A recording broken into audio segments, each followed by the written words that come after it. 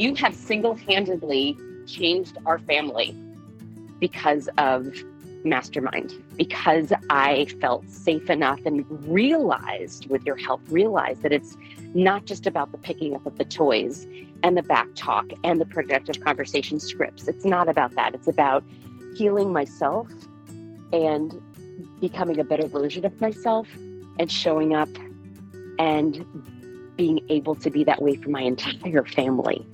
I really credit you with doing something that I literally have not been able to do with countless therapists and all the journaling and all the thinking and all the meditating and all the things. It was because of you. So thank you for helping heal what I thought was unhealable.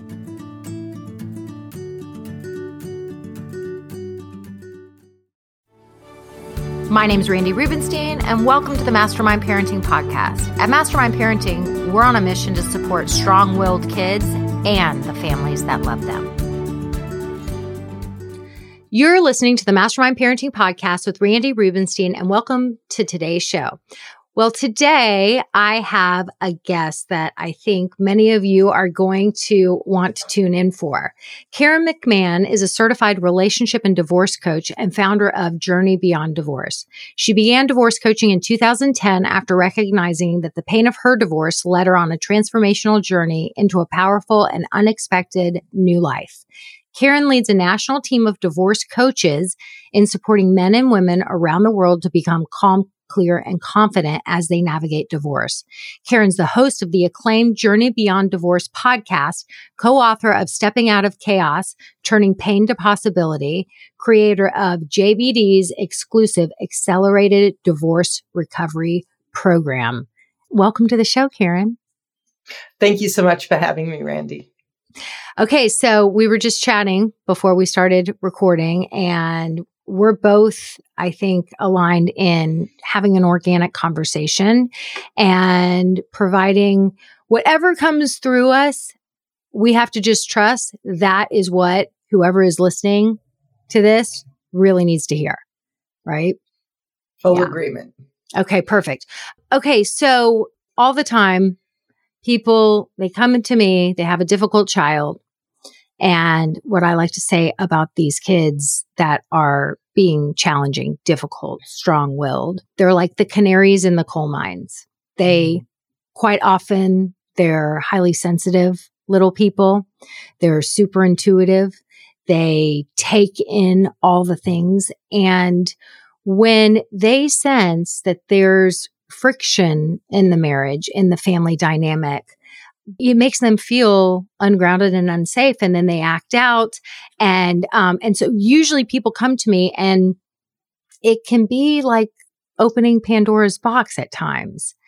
And before I know it, it's quite often, I would say 95% of the people who come to me are, well, me and my husband signed up, and it's only me doing this work. Right. And so he's not engaged in the content. He's too busy, or he's got excuses, whatever it is. And so she's engaged in the content. And before she knows it, she's frustrated because she's learning this new way, and they're not parenting on the same page. And it's become real clear that there's a communication issue between the two of them. Not a ton of the relationships end in divorce. And we have had a handful of people that decide, what, this child is fine. My relationship is beautiful.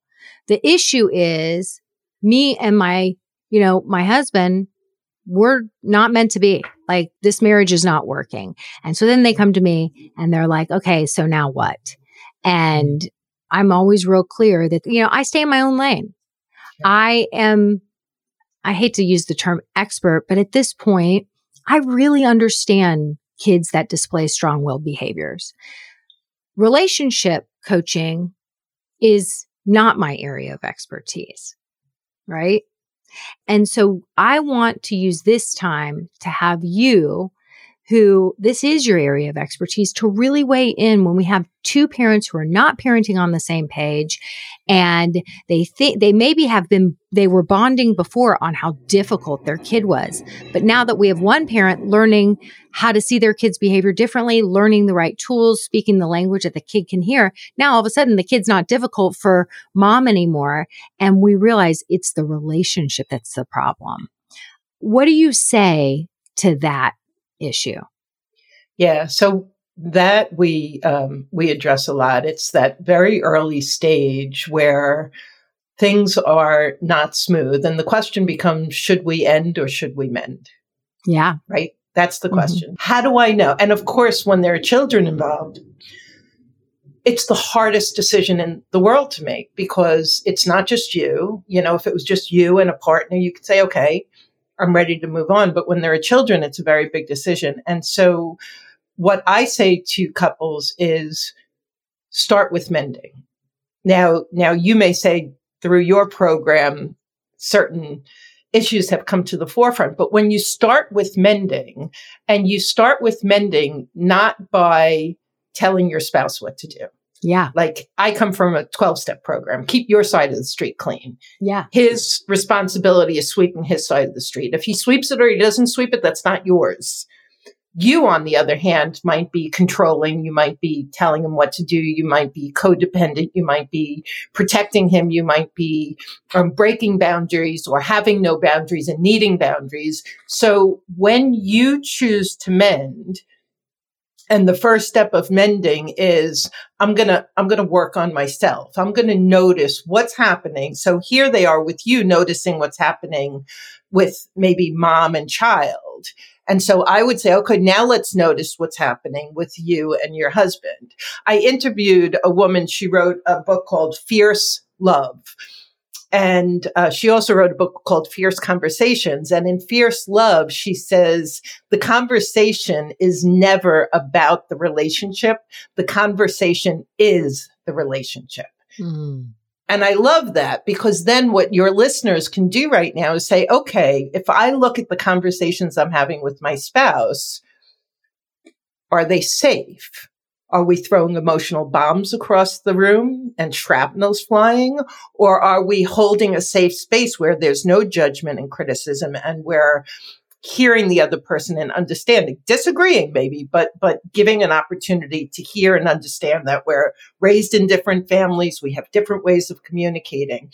And so when you begin to mend, you look at, how are we communicating? What are my boundaries? What are my triggers? How do I react when I have triggers? Which would also come into what you do, right? Like, you're being triggered by your kid, you're reacting. Well, how do you react with your spouse? And when people begin to do that work, which they're clearly already doing with you, but fine tune it with their spouse, in a reasonably short amount of time, the partner is either moving closer because maybe he's not being controlled or whatever, or he's pulling away even more. And so this very complicated decision of should we mend or should we end ends up unfolding in a way that becomes obvious. And the whole time, whether you're at it for 3 months or a year and a half, you're becoming a healed and refined version of yourself. You're taking care of your reactivity, your rage, or your tendency to isolate and go into the cave, or whatever those tendencies are.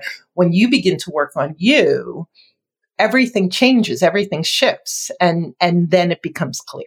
Okay, so you just put into words what I see happen so often through parenting. Okay, so mom comes in and she realizes this kid was just my little canary. And now I understand my kid. Yeah, they're highly sensitive. Yeah, they're quite often dysregulated. Yeah, they don't want to, they need some space after school. If I hammer them with questions, I'm going to see those behaviors because it's just their, so they start to really understand and see their child differently, and they clean that up. And then they come to me and they're like, well, the problem is, my husband. And what I always say is I'm like, don't parent your husband. It's not sexy. Like no one wants to have sex. Like no one wants to have sex with their mother or their father. Like no, so don't parent your husband. Exactly what you said about the clean, keep your side of the street clean. I'm like, you just do you. And allow, if you see your husband, look, any emotional safety is the top priority. So if you have I think there's a lot of bad advice out there, which is always be on the same team. I'm like, if you see your husband, your kids are emotionally unsafe. If you see your husband shaming them, getting physical with them, really scaring the shit out of them, then that is unsafe. And so you get your kids out. You don't tell your husband what to do. You just get your kids to safety. Get them out of there. Right. Yep. So it's kind of like if you see a car barreling down the street towards your kids, you get them out of the fucking way. And that's what you do. And when you circle back with your husband, they just had an explosive moment. And what do? Do you come and chastise and berate them? Or do you say like, I have shitty moments too. I have moments like what was really going on for you or what was so frustrating, you can tell me or whatever, but don't tell them what to do. Just show up for them. Show up for them. So most of the time, I would say about 90% of the time, the marriage ends up improving because mom stays in her lane. She does her work. She's feeling so much better about herself because she's like, okay, I've got an amazing relationship with my kid. I feel like a great mom. I'm not beating myself up about that. I'm not going to try to control my husband. I'm building all this self-awareness and this stuff's contagious. And so then he starts to feel more loved and supported and not controlled. And eventually you hear him in the other room using 2 positive choices where he was so resistant to learning any mastermind tools. And now all of a sudden you hear him with his 4-year-old going, did you want to put your right foot or your left foot in when he's, helping them get into the PJs. And then she's like, that's the sexiest thing ever. And now there's more intimacy, right?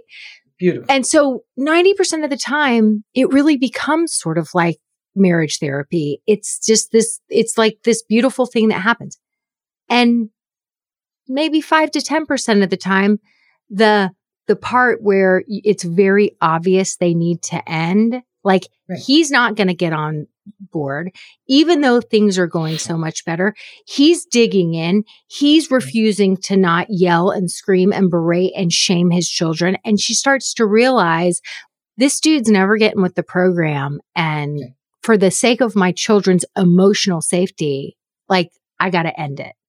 And that's when they're like, okay, so now what do I do? And I'm like, we have resources.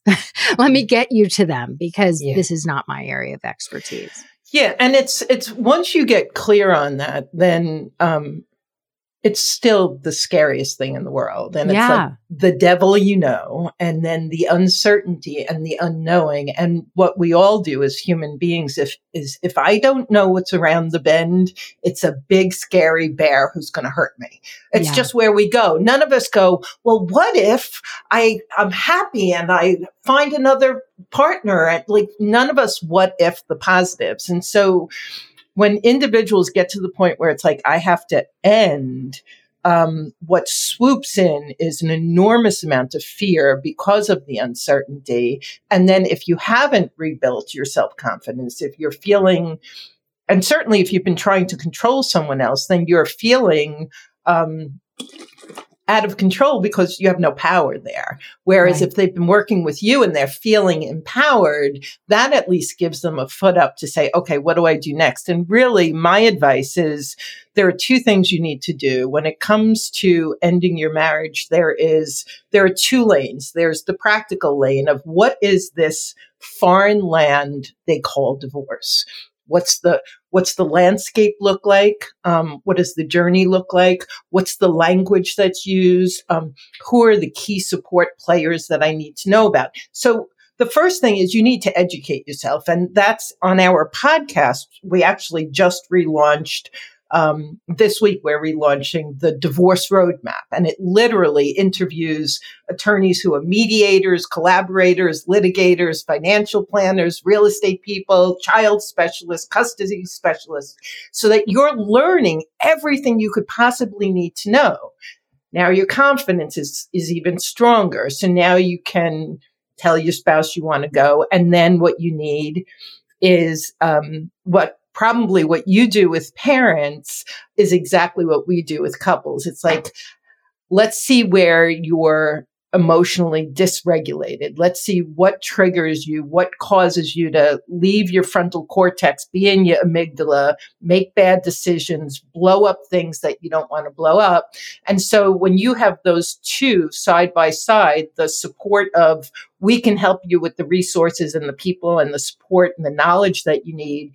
And a lot of clients will say, I'm in therapy, I connected the dots, I understand my family of origin. But when I sit down with my spouse, I start getting spitting angry and we all go down the toilet together. Well, that's where the coaching can really help you notice your tell for when you're triggered and then what to do when you're triggered so that you can streamline the divorce so that you can actually enter a negotiation calm, clear, and confident and be able to create not only a settlement, but hopefully the beginning of a co-parenting relationship that's going to be better on the other side of the divorce.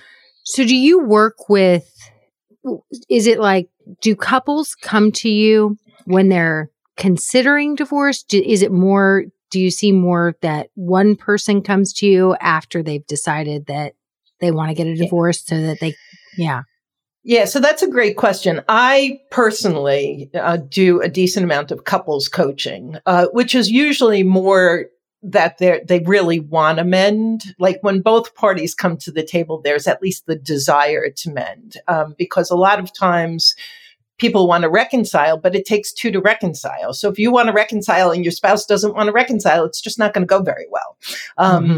But because we're Journey Beyond Divorce, the vast majority of people who come to us have already been listening to the podcast and are pretty certain that they're on a path for divorce. And then it's where we're coaching with one individual. If the other partner wants coaching, another coach on the team will coach with the other individual. So they still have that private one-on-one. So you only coach the couple if it's like there's a possibility of mending. Yeah, when they come to me, they're looking, for whatever reason, they've said marriage counseling hasn't worked. We want to try couples coaching, which is so much more strategic and action-oriented. And so that's primarily what I do with couples. So couples don't want to be, actually, if you think about it, it's like once you've decided, I'd be more of a mediator. It's like putting the two of them in the same room together. Yeah. We're not really getting anywhere. Yeah, no, that makes sense. That makes total sense to me.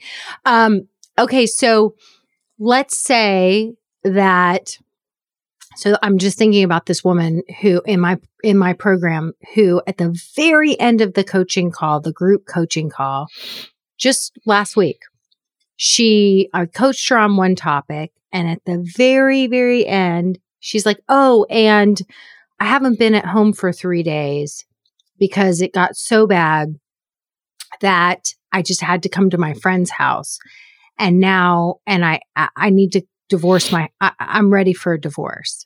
And this is a woman who, she came because her son, she has 3 children, and her son, who's her middle child, who's like 10 or 11, it was so out of control a year ago that she was like, he's off the rails. He was getting physical with her, yada, yada, yada. Well, it turns out that she's, English is not her native language. She comes from a culture where women are second-class citizens. She now lives in America. And so she felt very disempowered. And over the last year, she's really turned things around with her son. She's found her voice. She's, it's pretty amazing to see. And now where she is there was a big blow up because the husband had gone back to their native country, just, I guess, over winter break, and he was gone with the son for 2 weeks. Now they're back, and the husband's undermining all the things that she put in place. And now the son is just digging his heels in and following the father's lead. And she was just so infuriated. She's like, it's clear to me that we need a divorce. So now I've been away for 3 days. I know I have to go back. Right. She is a stay-at-home mom. She earns no income. And I was like, and this is like, we've got a minute left of the coaching call. And I was like, and we're here for you and we'll discuss this offline. But really, she needs you, right? Yeah. She needs you. So if a woman in that predicament came to you, can you just kind of walk us through how you would help her?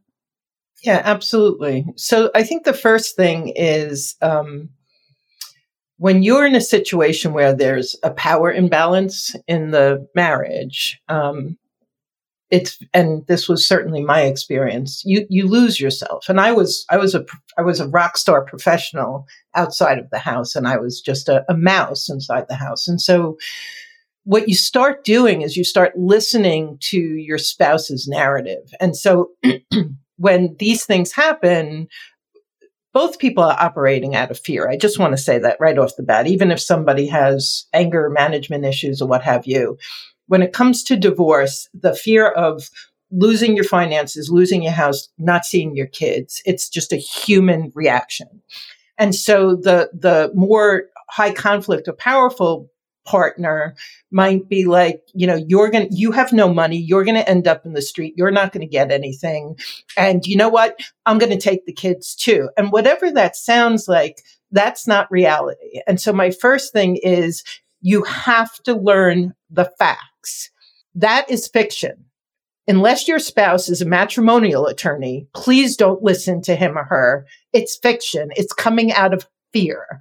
And so the first thing we tell people is you need to understand your legal rights.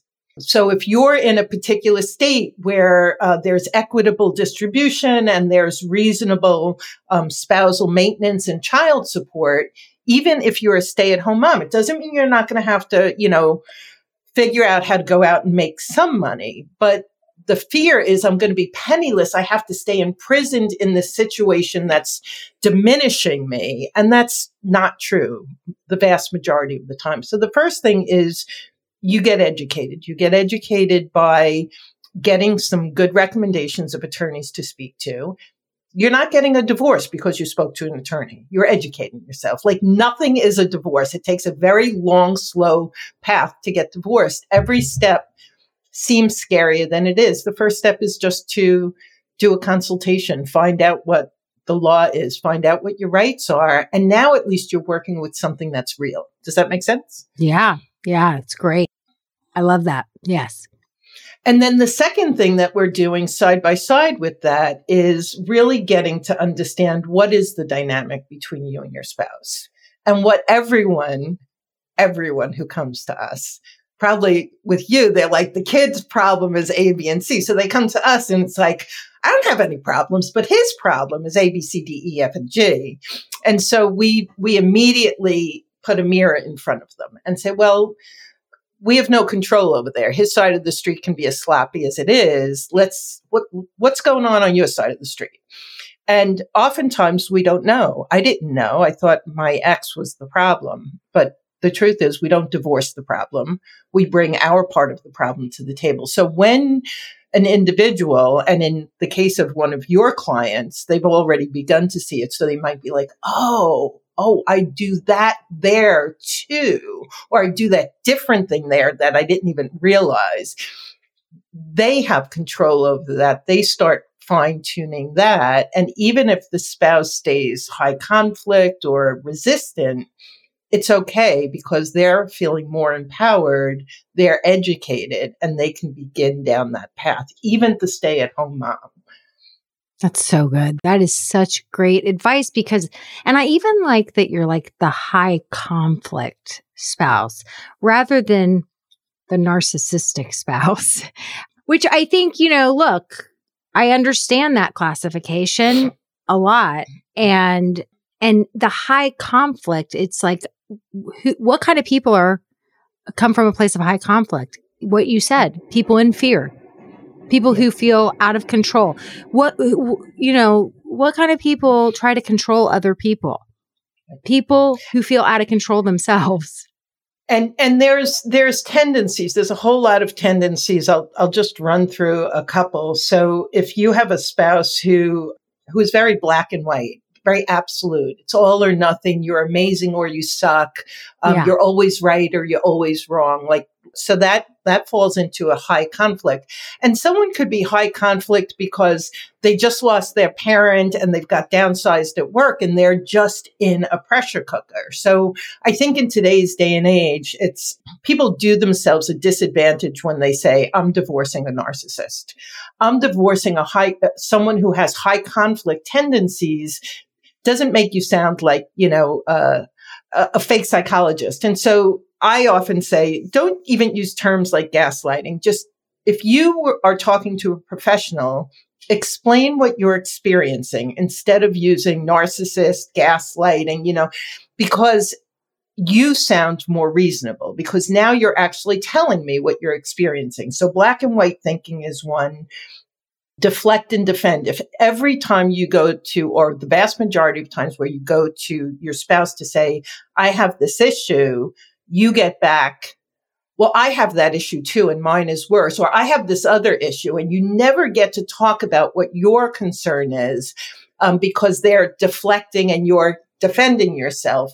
That's very typical in those high conflict marriages. And then blame and accusation is a big one. If they can't take responsibility for their part, like there's certain things where it doesn't matter how good of a human being you are. It doesn't matter how centered and mindful and conscious you are. If you're engaged with that kind of a personality, you're going to be hitting a wall and it's not going to serve you. And typically, to your point, a lot of times people will say to me, oh, the kids have no idea that we don't fight in front of them. They don't hear yelling and screaming. You know what? You're a walking ball of energy. And if you're frustrated, angry, disappointed, broken, sad, whatever, and your spouse is, those kids don't need to hear you fighting. They are absorbing all of that energy and they are responding, even though it's not a verbal thing. That's so true. That is so true. And I think that,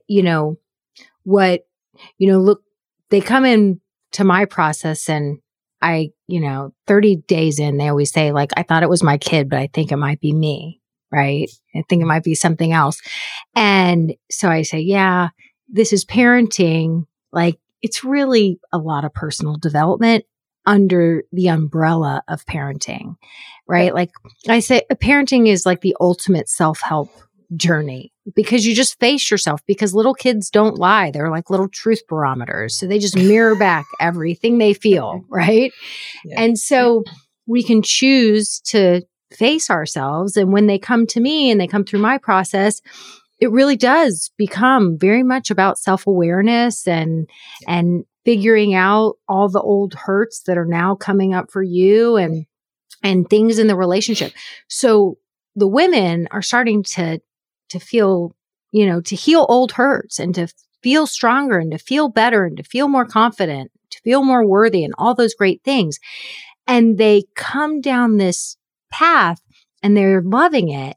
And then their partner, a lot of times, is just a few steps behind them. And I'm like, this shit is contagious, you guys. Just be patient. Don't tell him what to do. Remember, unsexy. Just do it. Just do it. Just take care of business. Do your thing. And just be the badass that you are. And so most of the time, they then come trickling behind and they're like, I want to hire a coach. Like, you're doing all this cool stuff. And so then they come along. And then there's the partners who dig their heels in. They say, this is all bullshit. I don't want to hear your mastermind mumbo jumbo anymore. I'm not talking about this stuff. You just need to. And so those are the relationships that quite often end in divorce. because it's high conflict. It's exactly what you said. Like, they're like, I'm not interested. I'm not opening Pandora's box. I'm not doing that. Right. And if you have a partner who has that kind of a reaction when what's at stake is the mental and emotional well-being of your children, that's a pretty red flag. That's a big red flag. Yeah. Yeah. And again, with high conflict personalities, there's such insecurity and there's so much fear. And they do, like, when you deal with really high conflict personalities, they will leave the children, the money, the house, and everything on the battlefield. Like, they go for blood. And in those cases, it's so vitally important to be really regulated and to not be taking that other person personally, and to absolutely, Bill Eddy is like the king of high conflict. And he says, don't advise, to your point, don't advise, don't admonish. And with high conflict personalities, don't apologize, because they will take it and they will use it to slay you every time. And so there's really an interesting lane that we help people to stay in, that helps them to be the best parent, to really have their head and shoulders fully above water and out of the chaos, so that they can navigate the divorce process, which in and of itself is like broken and lengthy and expensive and frustrating. I was just speaking to a former client right before we got on the line. I have a series called Voices of Celebration, and it's men and women who entered divorce thinking this is going to be devastating, this is going to be horrendous, the rest of my life is going to be bad, and have emerged saying, I am such a better version of myself. And they all say the same thing. I cannot believe I'm saying these words. This was the best thing that not only happened to me, but now my kids have a healthy me under a healthy roof. So if there's two roofs, great if the kids are healthy under both of them, but at least if one of them is mindful and conscious and healthy and attending to them, your kids can be fine. I say the exact same thing. Me and my husband have said this for years. I'm like, we're a pretty happily married couple who are so pro-divorce because of that exact theory. If we've got one toxic household, right, that not 100% of the time not healthy, but if we've got two households and 50% of the time, the kids have at least 50% of the time, the kids have the possibility of being in a healthy environment, way better, right? Way better.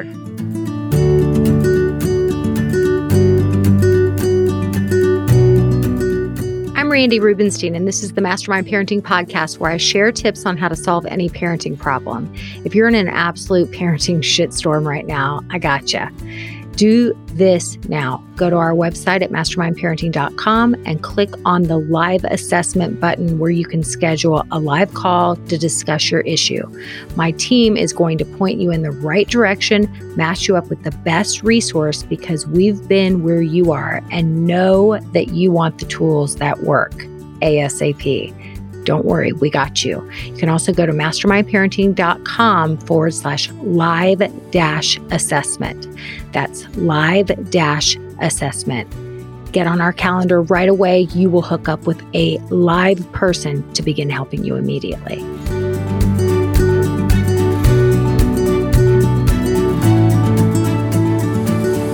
And what I'll say is, I have a lot of people in my own circle who will say to me, how did you, that just seems so odd that you and your ex got together? Like, you're so incredibly different. Well, I'm divorced 15 years and I was equally as toxic as him when I met him. Like, if you're in a toxic relationship and you think that your spouse is the problem, if you were attracted to him or her and you end up in that, then you brought half of the problems to the table. And if you're not willing to look and see, what was it about my childhood upbringing, my family of origin, my dating experience, my belief system about myself, my what is it about me that I attracted this person who's so difficult? And then I got into this dance, this dysfunctional dance with him or her. And now my kids are in it. And if I could just stay on this soapbox for a second, if you're going to stay for your kids, here's my message. We learn intimate relationship in our family of origin. I watched mom and dad interacting with me and my siblings. And that is my experience of intimate relationship. And if what your children are experiencing is not what you want them to go out and marry, then you are not doing them any good staying in that relationship, because they will go out and they will either they're going to marry some version of mom and dad. And if that right now is very unhealthy, you don't want that for them. Well, I've heard that referred to as trauma bonds. Have you heard that term? Absolutely. Yeah, trauma bonds. So it's like you get together with people. And I mean, those of us who find our partner in our 20s, I mean, your brain isn't even finished developing, right? Like, I mean, it's almost lucky when it doesn't end in divorce, because we've got a lot more growing to do. And so we call the people in that in some way feel familiar. And there's the trauma bond, right? Yes. And so, and then the other thing I've heard, which I love how Glennon Doyle puts it, when she decided to leave her marriage, and she said, why would I stay in a marriage for my kids that I wouldn't want for my kids? Well, that is perfectly put. Yeah. And I feel as though the opportunity to break generational chains, I could look back in my family of origin on both sides, and there's a lot of brokenness. And so if I can and I come from divorce. I never wanted to get divorced. It was the last thing in the world I wanted. And here I am. My children were 4 and 6 when I sat them down to tell them. I told them by myself because it was the better thing to do, according to rules aren't always rules for everybody. And they're now 24 and 26 and they have more emotional intelligence, and they talk to me about their relationships in a way that I was in my 40s and heading toward divorce before any of this was even on my radar. Mm-hmm. And so you get to break generational chains and help your kids and your grandkids be healthier and in healthy relationships. And I am an enormous fan of marriage. I just got asked that on a podcast, and I was like, I'm going to get remarried someday. I love marriage. I think having a partner and making that commitment is the most amazing thing, the most amazing experience. It just has to be healthy. Mm-hmm. Yeah. Mm-hmm. No, I completely agree with all of it. And I mean, I applaud you for just even if you came to this in your 40s, it's like, oh, you are a cycle breaker. And I think many of us who come and listen to things like this, we're cycle breakers. We know we may not even be at the stage yet where we know what generational pattern we want to break, but we just have an inner sense that we want to do things differently than it was done for us. And I think quite often children have, we think I can't get divorced, but, I'm going to ruin my kids' lives, So quite often people, I think that fear keeps them in an unhealthy situation. And I think children, just like, people come to me because of their kids. People go to you because there's a relationship issue. Usually there's kids involved, I'm imagining. And I think these kids can be catalysts for change. They push us to grow, right? They push us to figure our shit out. Absolutely. Absolutely. And, one of the things that if I could mention here, so when you have a parent and they're maybe thinking about divorce and the other parent is undercutting them. So that's a lot of what we deal with in high conflict relationships when it comes to co-parenting. It's often high conflict, or we'll call it parallel parenting. And so one of the things I talk to my clients a lot about is don't try and change the spouse that you've never been able to change. go to the child and don't complain about the spouse. Don't pit the child against the spouse. But so let's say my son would go to dad's and stay up until 2:00 in the morning playing Game Boy because he could do anything he wanted. I could call my ex and say, you shouldn't do that. I might as well bash my head against a brick wall. I'd be better off. So what I started doing at a very young age is I started going to my son.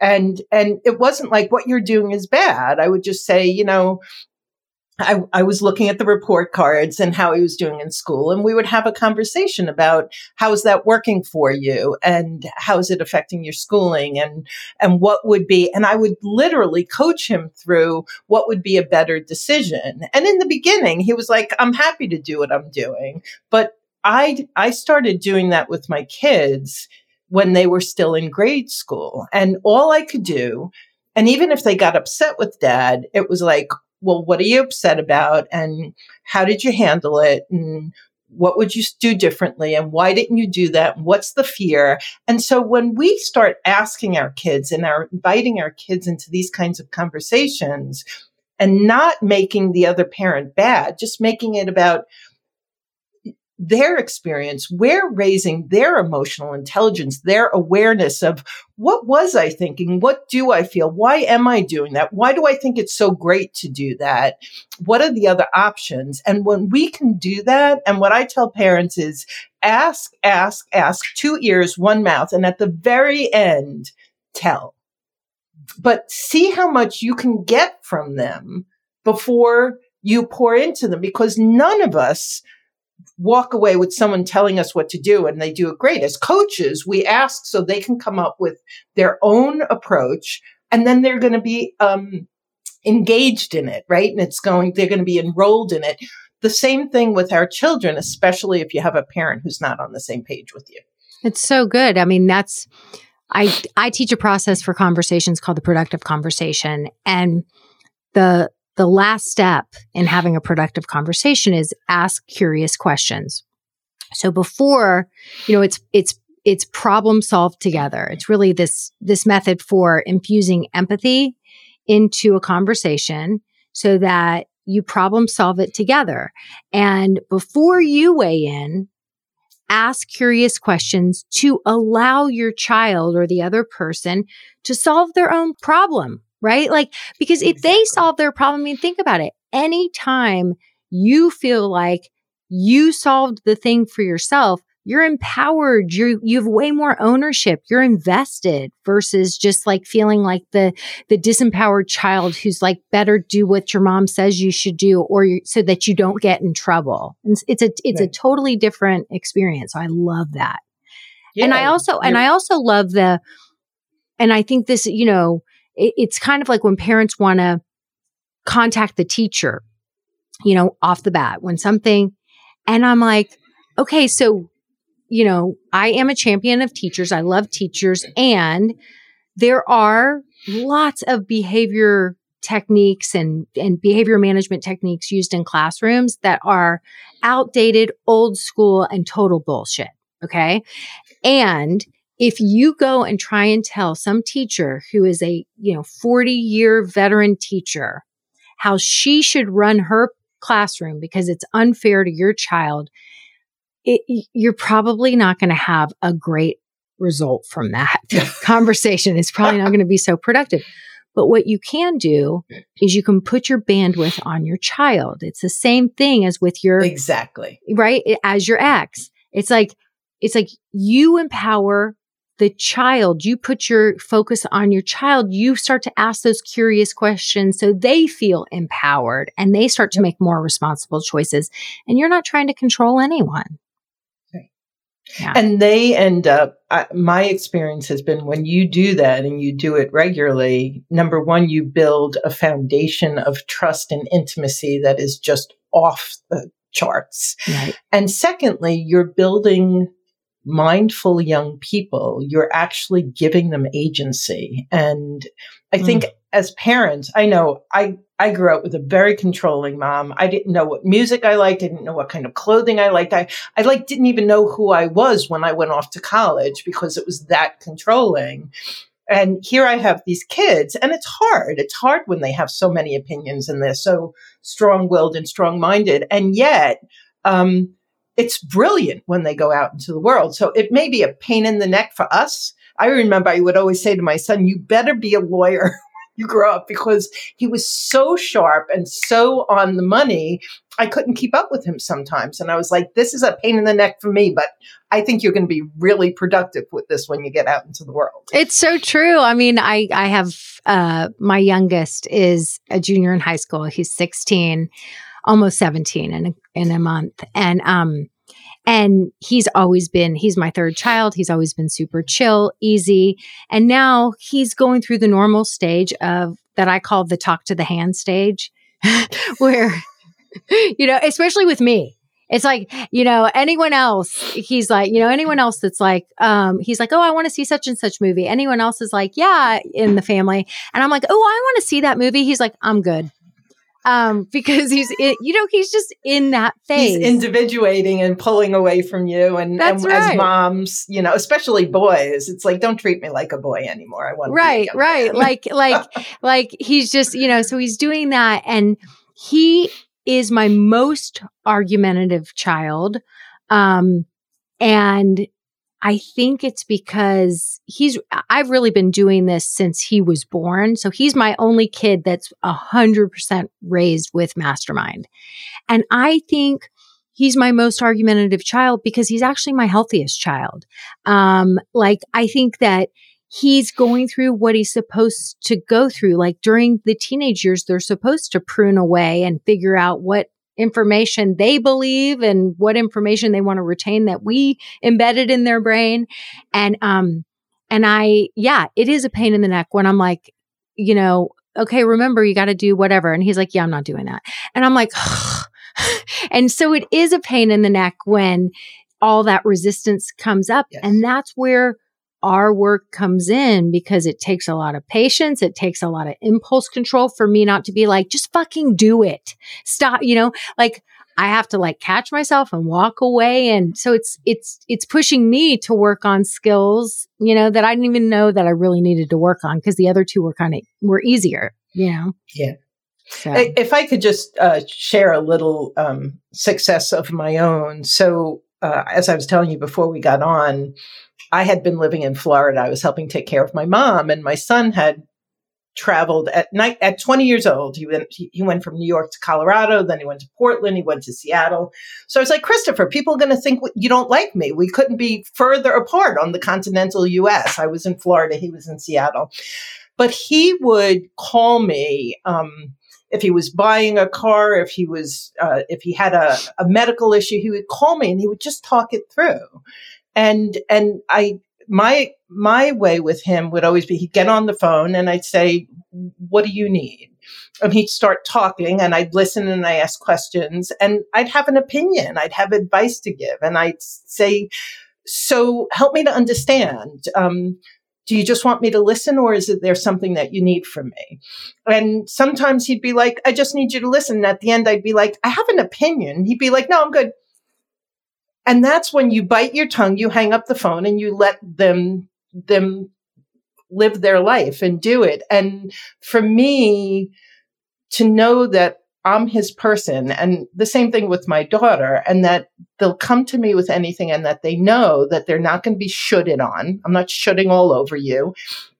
And I'm safe, whether you're telling me that you just crashed the car or you just, had a night out that didn't serve you well, or that you just landed a job. And so for me, my mom wasn't safe. And so that's that breaking the generational chains. Like, I want my children to be able to come to me with anything and everything and know that I'm a safe person to support them through life. And we know life has a lot of dips and bends and valleys.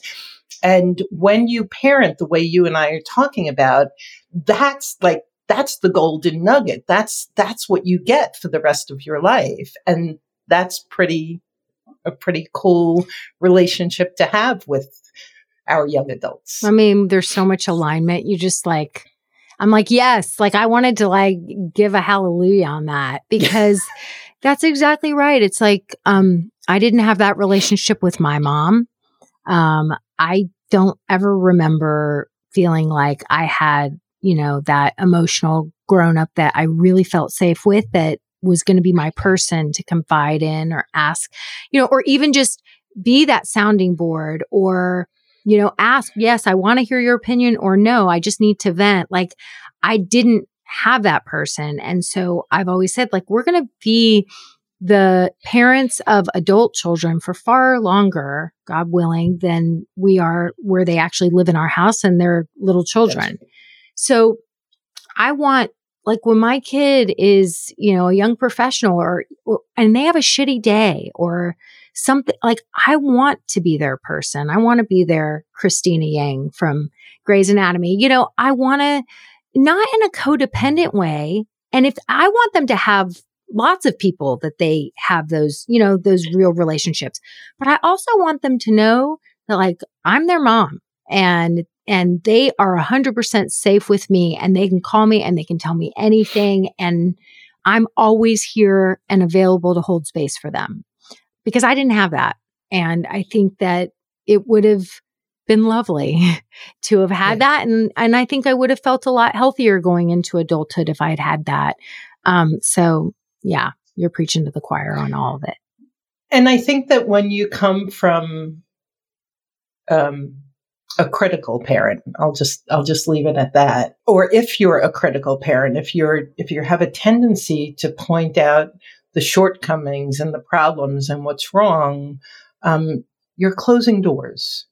And there's a way to do it. It's not like, I'm not saying we're not talking to our kids about the ways in which we believe that they can grow. But if that's always wrapped in you're wonderful and amazing and terrific in all of these ways, and I've noticed this thing that I don't think serves you, can we talk about it? And I know you're going to be a rock star. Like, when we wrap our critique in love and in acknowledgement of all of the good, we're serving them so much better than I see so many parents where it's like, there's just this hard line to what's wrong with you. And for all of us who have a monkey mind and a self-critic, as a parent, we build our child's self-critic. And so we're responsible for that. And when you can do it with kindness and compassion and trust and belief that they can grow, that also creates a level of safety for them that's so foundational and so beautiful. Well, I would imagine it happens even more so maybe when you're working with someone, and so they've gotten divorced. Let's say they've gotten divorced, they're working with you or one of your coaches, so they have the self-worth and they understand that self-care means getting the right support. Like, you don't have to do this all alone. We're pack animals. We're meant to have that support. So they come to you and you help them to grow in all these ways and build their self-awareness. And so their confidence grows and they feel more empowered and they're doing their work, and they're now all of a sudden it's like, what is my next chapter going to be? I can dream again. And so they start to grow as a person. And I would imagine that so often people going through that do become better parents and more confident and build these relationships, because I think one of the biggest obstacles especially with teenagers and young adults, is when the parents have sort of given up on their, it's almost like their life is a missed opportunity or missed potential. Their time has passed. So now they're just going to live vicariously through their kid, and they're going to, be criticized. Well, what about this thing? And how have you thought about? And it's like, why don't you just do your own work? And so I would imagine that people who are empowered after divorce and doing what they need to do are not doing that as much as. I completely agree. And in fact, my encouragement is always, you're learning so much, pour it into your children, pay it forward. And so instead of paying forward what mom and dad did to us, right? So we're unconsciously doing it to the next generation. They're paying forward this new thing that they're learning. I had this one client, very difficult ex in a 5-year divorce still in it. And she had these 2 young adults. And so they were young teenagers when it started. So dad wasn't financially helping. He wasn't involved with the kids. And then he'd show up and want to take the boys to Chris Ray for like delicious steak dinner. And then she would get so angry at them for going and then for coming back and then for sharing any enthusiasm. And it didn't take long for us to kind of like, let's just look at that. Let's look at why you're so triggered, the message the boys are receiving, why the boys would be so enthusiastic to go out with a dad who, treats them like a library book and occasionally takes them out. And when we broke it all down, and I wasn't giving my opinion, she was just like, I was asking the questions, she began to realize this is really not serving me. And when she started changing, what happened? The boys started coming to her more often. The boys started even talking to her about their disappointment with their dad, because all of a sudden she was a safe person to hear that and to not bash dad, but to just support them. And well, what else can you do? And how can you handle this? And what do you want? And what would that look like? And so that's the beauty of the work that I think you and I do is under the umbrella of divorce or parenting is all of the personal growth work that we all need to do. And how beautiful that you not only mend or go on to live your own beautiful life with my clients or have a great relationship with your kids, you're so much better. And then you pay it forward. And so good. So it's just the gift that keeps giving. Yeah. So good. So good. I can tell you love what you do like I love what I do. Yeah. It's so okay. So for people who needed to hear this today and want to reach out, can you let people know how you can help them, where they should go, all that jazz? Yeah. So we're Journey Beyond Divorce. That's the website and it's the podcast. And I suggest listen to the podcast if you're a podcaster. And then we offer a free call with a coach. And we call it a rapid relief call because people usually need rapid relief when they're reaching out. And so if you go to Journey Beyond Divorce, you can book a free rapid relief call with any coach on the team or myself. And in that conversation, you will walk away with new perspectives, an action plan, and a really good sense of if our form of coaching is the kind of support that's going to help you through this next chapter of your life. Oh my gosh, I am so glad that we connected. There's so much alignment, and I know that a lot of people need you. And I think this episode, it sounds like wah, wah. It's about divorce. It's like we had kids, we have this fantasy, we're going to build this dream, and we're heading down the road to divorce. But I think that what you do is so inspirational because should we mend or should we start the new next exciting chapter and become the person that I was truly meant to become, right? Like this isn't the ending as much as this could be the beginning. Yeah. And it is. It's, we often say, the family isn't broken. The family is going to be the family forever. It's transforming into a different form, and you're transforming into a different human being, and it's all good because you're going to do it. You're going to do it regulated. You're going to do it consciously, and it's going to be better for you and your kids. So good. So good. Thanks so much for being here today. It was a great conversation. Bye-bye. Okay. Everyone have a great week. Until next week. Bye now. Thanks for listening today, guys. I hope you picked up some tips, tools, maybe some baby steps for creating more balance and boundaries in your life. And I just wanted to let you know, if you want to continue moving the needle forward in creating this for yourself, having a happier household, I want you to go to my website and check out mastermindparenting.com. We have 3 beginning programs. And if you need some accountability and more support, then please look for the one that would be a good fit for you. And as always, we're on all the social channels under Mastermind Parenting. On Instagram, it's mastermind_parenting. And, periodically I do pop up on different Instagram lives, Facebook lives, where I give you teaching and coaching, and I love engaging with you live to help you help your strong-willed kids so that they can feel better, because when they feel better, they do better.